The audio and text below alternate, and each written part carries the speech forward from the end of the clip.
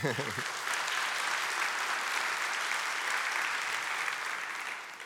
the last few weeks here at Providence, we've been celebrating who God is, what God is up to, our 15-year anniversary, but mostly just that. God's people, lost sons and daughters coming home, which is all of us. God gave us a vision a long time ago here at Providence to see people who feel disconnected from God and the church find hope, healing, and wholeness in Jesus Christ. So I'm so thankful that you're here today. I have a message that is so important that I brought the whiteboard out, which I know is ridiculous, but I wanted to do it. And I'm just really glad that you're here. So welcome. My name's Jacob. Welcome online worshipers, and a special welcome to you if you're here for the first time. We're glad that you're here. Today, what I want to talk to you about is that your purpose is partnership. And some of you got a little piece of paper on the way in. There'll be some things that we refer to there, but it'll all be up here on this amazing whiteboard as we go through it. So I've told you guys before that every Sunday morning, my wife Rachel prays for me. It's one of the most, in everybody's life there are different holy rhythms and patterns that keep you grounded. And one of those for me, ever since we started Providence 15 years ago, before I leave the house, which is usually before dark, I will get down on my knees, take Rachel's hand, and she'll pray over me before I come here. And my wife Rachel prays long prayers. That's the kind of prayer she prays. Like if we go out to lunch, one of the kids will be like, "I'll pray," that's kind of prayer. Like if she's praying, it's serious. And so you should know if you've come here, it's really cool. I think you've been prayed over for sure.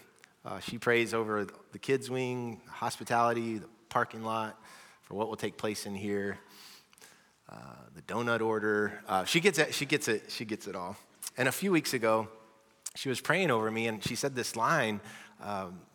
She said, "God, thank you for letting Jacob and I partner with you in this work." It's not that significant a line, but it really stuck with me. I guess I'd never really thought about being a partner with God to do God's work. I hadn't thought about it in that way. I definitely thought about us partnering together, right? Like we're partners and we're doing God's work. Like scriptures like this in Philippians chapter 1, where it says, I always, do we have that? Okay, I saw myself. I was like, who is that? And then I thought, oh, I should have combed my hair better. Because you don't usually see the back of your head. I always pray, so the scripture says, I always pray with joy because of your partnership in the gospel from the first day until now. And so clearly Paul's talking about that. He's partnered, we're partnered together in doing God's work. Pretty cool. But there's some other verses that are like this. This next one says, for we are co-workers. The word also sometimes is translated co-laborers in God's service. And it says, you're God's field, God's building. Sort of an odd verse, so let's just look at it for a second. With Pastor Mark's help some this week, we looked at that word co-workers because we thought that it did mean more than just us partnering together, and indeed it does. What it's really saying is that we are co-workers with God. That we're co-laborers. And what we do here is not just us working together for God, but actually joining God in what God is doing, which is all throughout the Bible. In the story of creation, what's really given to us, God says, here's this beautiful creation, and I entrust it to you for you to work it and protect it and do those things. God's inviting us to be co-workers in this beautiful thing that he has made. And so today what we're going to talk about as we sort of wrap up a month of celebrating God's work here and looking forward to the future, like what does God really want to do with a place like this and a people like us where amazing things are happening and people are being called to God?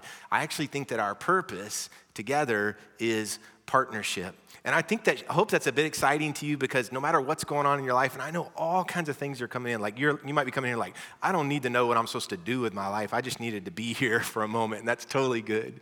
But it's actually in finding your purpose in partnering with God where all the other things fall in place, meaning you can be going through a sickness right now. You can be going through a divorce right now. You can be going through this thing with your kid that is consuming you in every way, the hard things in life that all of us are facing. And your purpose with God is what will keep you connected to him and to each other in a way that you find meaning and hope and power. So I thought of these sort of three words that I think go with any conversation on purpose. And they are this. The first one is authority. And if you like to fill in blanks, they're on that little sheet of paper, and you can fill them in. There's 3 words I want us to start with. Authority. The second one is action. And then the third is assurance. Other than all starting with the letter A, these words have something to say to us about purpose. Any purpose that you have in life, you will need some authority to do it. You'll need power to be able to do what you're supposed to do. You'll also, this is what we usually think of purpose, like what am I supposed to do? What's the plan? What's the action? And this one, maybe not as much, but I'm going to talk about it some, is to any purpose in life, there has to be a promise.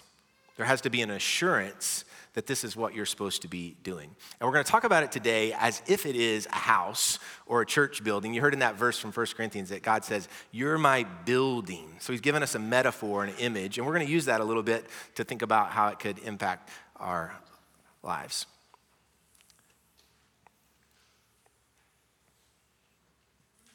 This house is much better than the first service house, by the way.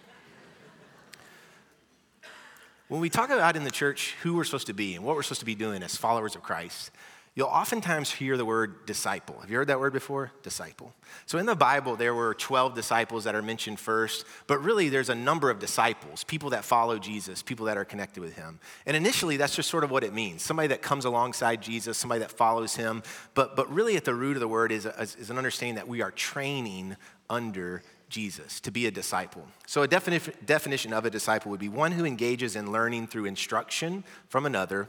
But the best way I know to describe it, a word we don't use that much, is you are an apprentice. An apprentice is somebody who studies under and trains under and oftentimes like lives with and follows closely the person that they're wanting to emulate. So we're disciples of Jesus. And you might think, I've never thought of myself as a disciple. I'm not a disciple and all that. I'm not trying to put that term on you. But the first disciples, they didn't have it down as much as you would think. Really, those first disciples, all they were people whose hearts and lives were open to the training of Jesus. So they joined Jesus and walked with him for years before they were accomplishing anything or acting for him in the way that we might think. So maybe more of us today could open up our hearts to thinking, maybe I could be a disciple. My heart and my life is open to Jesus. That's what I've been seeing here. More and more people whose hearts and lives are open to him. And to really understand what it means to be a disciple, you have to hear the story of Jesus Christ's resurrection. Something we usually talk about on Easter. But the reason it's so important is because the disciples, they were called that before the resurrection, but after the resurrection, they are given their purpose as disciples. So we're going to look at that today in Matthew 28. First, the story of the resurrection. It says this: after the Sabbath at dawn on the first day of the week, Mary Magdalene and the other Mary, who were disciples of Jesus, went to look at the tomb. So Jesus is dead, and they're just going to his tomb after the Sabbath at dawn. And then it says, there was a violent earthquake, for an angel of the Lord came down from heaven and going to the tomb, rolled back the stone and sat on it. Angel moved stone, sitting on top of it. Next verse says, his appearance, the angel, was like lightning, and his clothes were white as snow. The guards were so afraid of him that they shook and became like dead men. The angel said to the women, Mary and Mary, do not be afraid, for I know that you're looking for Jesus who was crucified, who is dead. But he says, he's not here. He has risen, just as he said. Come and see the place where he lay. So they go and look at the place where Jesus' dead body was. And then he tells them, then go quickly and tell his, listen to it, disciples, he has risen from the dead and is going ahead of you into Galilee. There you will see him. You will see him. Now I have told you. So the women hurried away from the tomb, afraid yet filled with joy, and ran to tell his disciples. You're going to hear the word disciple a lot this morning, okay? Suddenly Jesus met them. So Jesus then meets the two women. Greetings, he said. They came to him, clasped his feet. They're holding on to him, right? Holding on to him and worshiped him. And then Jesus said to them, do not be afraid. Go and tell my brothers to go to Galilee. There they will see me. Anyone want to guess what the disciples do when the two women come and tell them that Jesus is alive and he has said that they are supposed to walk to Galilee, which is a 120-mile walk from where they are in Jerusalem? Anyone want to guess what they do? They go to Galilee. Why? Because they have it all down? Because they're perfectly trained? No way.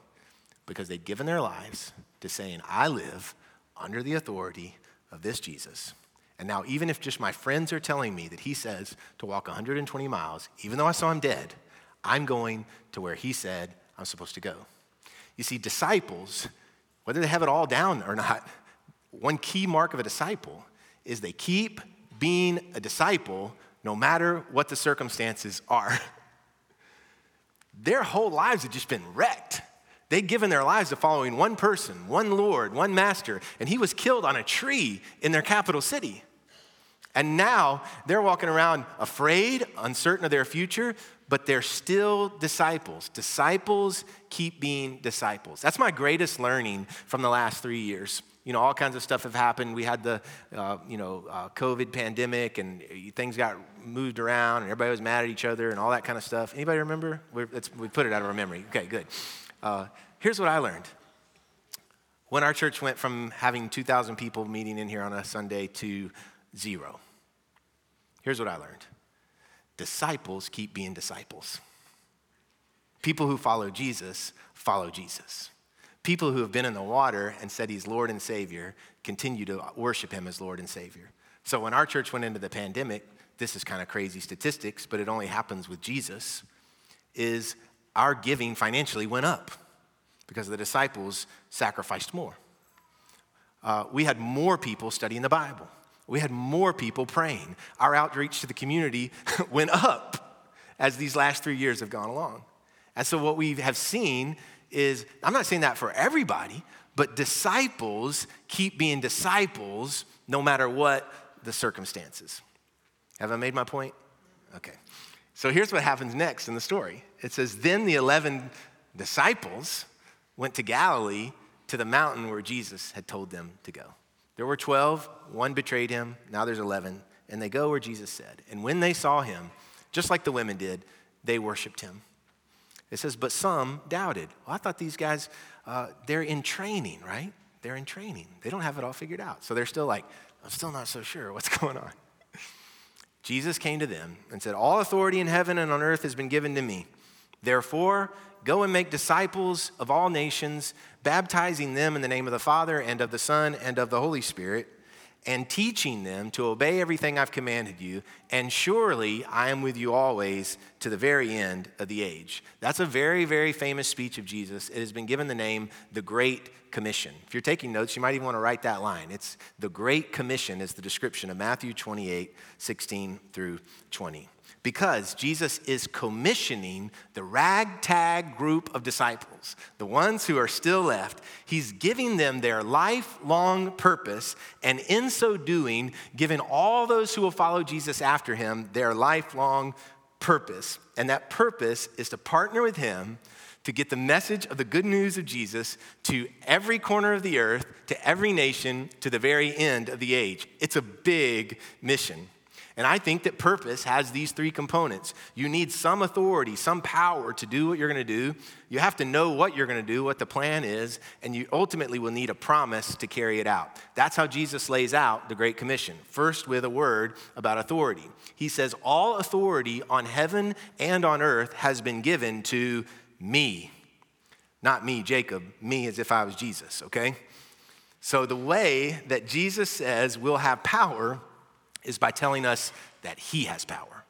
Let me say that again. The way that Jesus shares with us that we will have power is by saying that he has power. What power does Jesus have?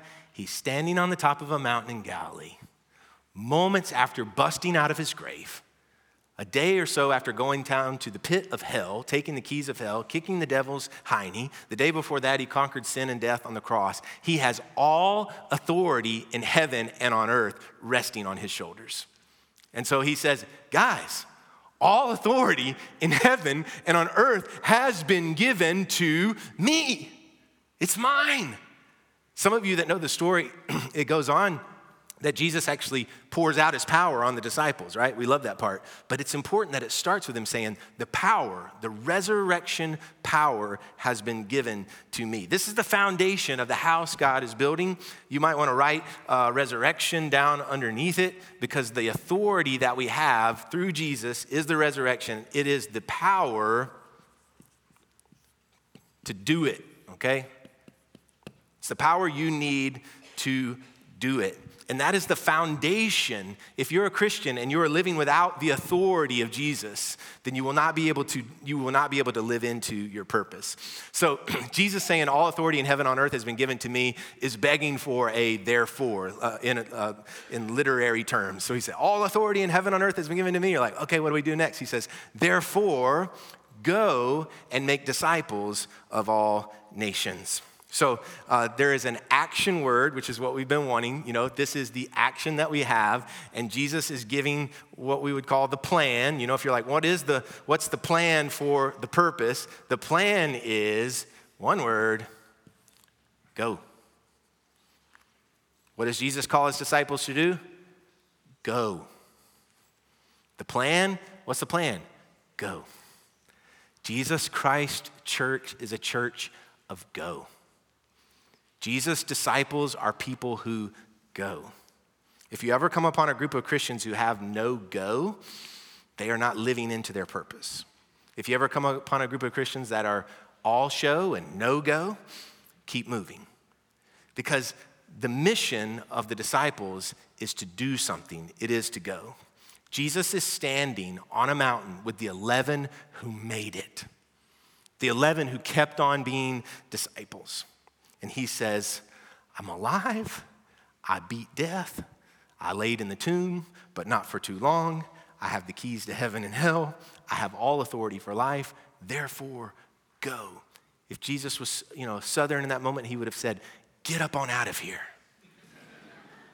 Which is astounding, because if I had been one of the disciples and I had saw him die, and then I'd had a couple of my friends tell me he's alive, he wants to meet you in Galilee. And he says he wants to meet us at the mountain where he used to do the stuff. And I was walking to Galilee, I would have had this on mind. I would have been singing a song like, we're going to Galilee, Jesus kicked the devil's butt. All this kind of stuff, right? Because I would have been thinking, this is the moment I've been waiting for.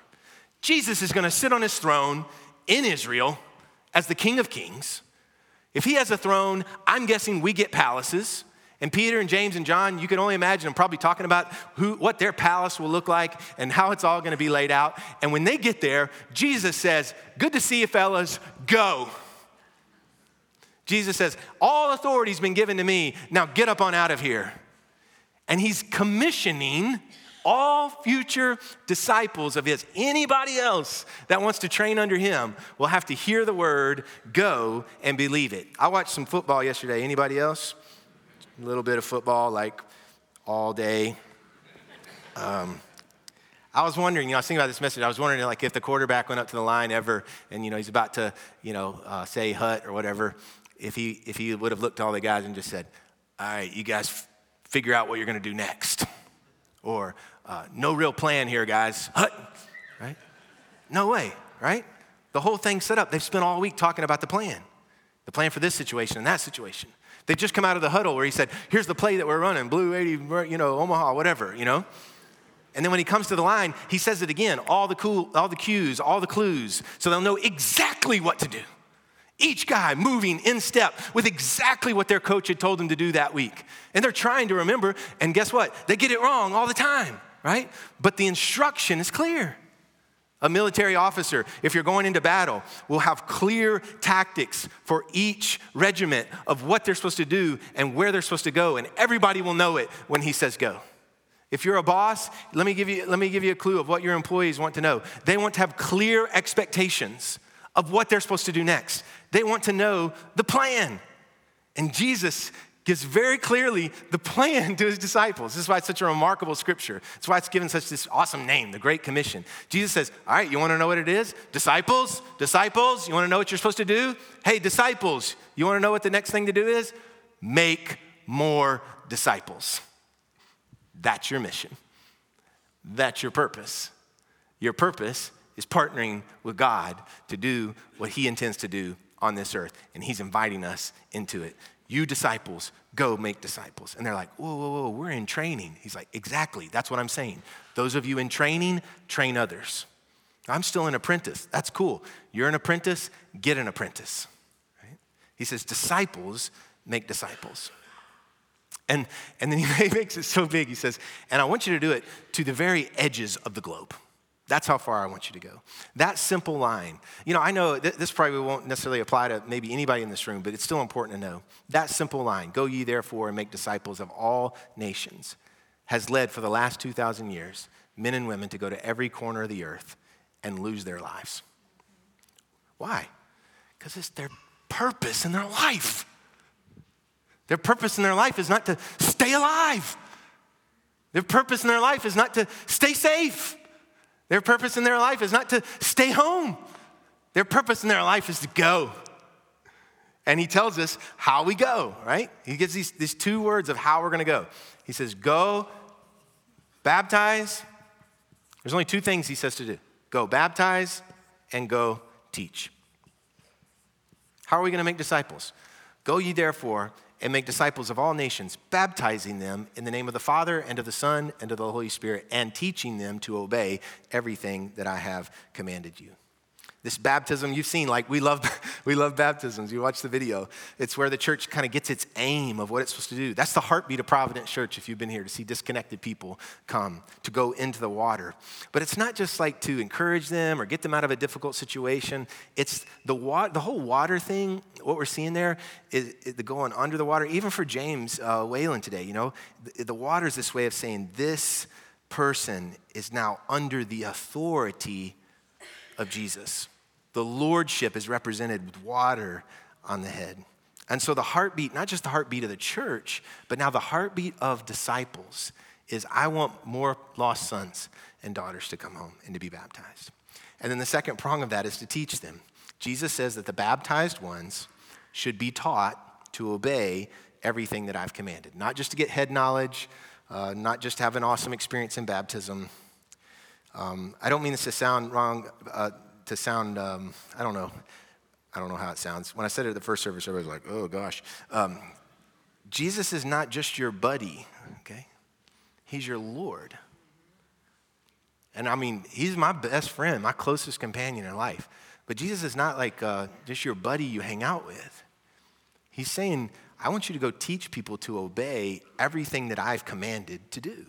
That's different than just a buddy. That's a different relationship. It's more like us saying, I'm coming under him to learn from him, to train under him, and to fulfill his purpose. But if you've ever wondered what Jesus commanded, it says to command what Jesus, to obey what Jesus commanded commands us to love. He says, here's the new command I'm giving you guys. Love. Following Jesus, having him as your Lord, is coming under a intense training in love. The longer you apprentice under Jesus, the more you're transformed into love. Remember the lost son story that we looked at a couple of weeks ago?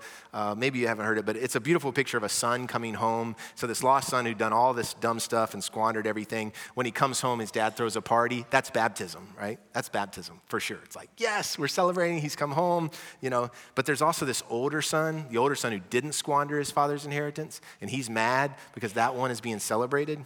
Remember the father goes out to the old son. He puts his arm around him. You know what he's doing there? He's teaching the heart of the old son. He's teaching his heart. What is he teaching him to do? To love. He's tenderizing his heart to say, I get it, man. I get it. You've done everything right. He's like, everything I have is yours. He says, but your brother was dead. Now he's alive. And your brother was lost, and now he's come home. And so he's teaching his heart. He's teaching his heart to know more about the love of the Father. If a church gets one of these things down really good, baptizing or teaching, it's a great church. Church is hard. I don't know if they'll ever get it down perfectly. So if you find one that's like, they're just baptizing the heck out of people, literally, if they're just baptizing people over and over and over, I'd be like, that's a great place. That's an awesome place to celebrate lost sons and daughters coming home. Or if you found a church that's like just really good at teaching, really good at training, like try to imagine it, like the pastor uses a whiteboard, it's really amazing kind of place, right? Just imagine if you found a place like that. I'd be like, man, I celebrate that. In this world, where all kinds of crud's being taught and all kinds of stuff's being sold, and so, man, what a great place if you could be under just good teaching. But there's this thing that happens in the church when those things are both happening, when a bunch of lost sons and daughters are coming home and going under the water, and at the same place, they're trying to teach about the heart of Jesus, the love of the Father, that we would follow and obey the commands of Jesus, that he's our Lord. We do what he says over what everything and everybody else says. That would be an amazing place. And I'm not trying to say that we're that place. But what I am saying is I know that God is calling Providence Church to be a Great Commission church. I know that that's our aim, that he's given us a clear mission, and the mission is to go ye therefore and make disciples of all nations, baptizing them in the name of the Father and of the Son and of the Holy Spirit, and teaching them to obey everything that I have commanded. Because we know, right, guys? We know who holds the authority. It's Jesus. This is a Jesus place. This is a Jesus church. Make no mistake. There's no other allegiance to which we are bound to which we've gone under the water to, than the authority of Jesus of Nazareth, who rose from the grave, went 120 miles to Galilee, and spoke to his disciples. We are in their lineage. We are still training. We are still apprentices. And he's told us to go. And I want to, to the day I die on this earth, be a place where we're seeing the go happen here. But that's not all. Jesus gives a promise in the commission. It's often overlooked, often cut off. Most people don't talk about it, but Jesus did. He closed it out by saying, surely, and surely, surely, surely. So he's wanting to make sure we don't forget. Surely I will be with you always, even to the very end of the age. And so Jesus gives a promise. He gives the promise to protect you. Nobody wants a purpose without a promise. And why? It's the roof of the building, right? It's the roof of the house God is building. The promise to protect you. Why is that important? I don't want to mince words. The purpose, the mission that Jesus has given us is dangerous. But it is not dangerous if you understand that Jesus is going to be with us everywhere we go. There are people today who are giving their lives because they believe this is what God has called them to do. And so it leads people to lose their lives, but Jesus said all of us will lose our lives to find it. Probably, I hope, no one in this room has to lose their lives for their faith, but there is the sense that you will lose your life for your faith so that you will find it in this world. And so I just wanted to ask today, who wants to be a disciple who makes disciples, right? Who wants to be a disciple who makes disciples? That is the partnership that Jesus is calling to, and I believe the future of our church. Let us pray.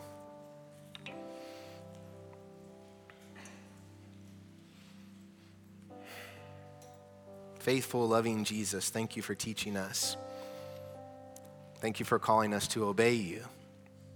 We want to. It is our desire. And we also admit that we know we're still in training, that we fall short, that we've fallen short already today. There's been places where we didn't fully trust already. And so we come to you, God, and say our only hope is following after Jesus wherever he goes.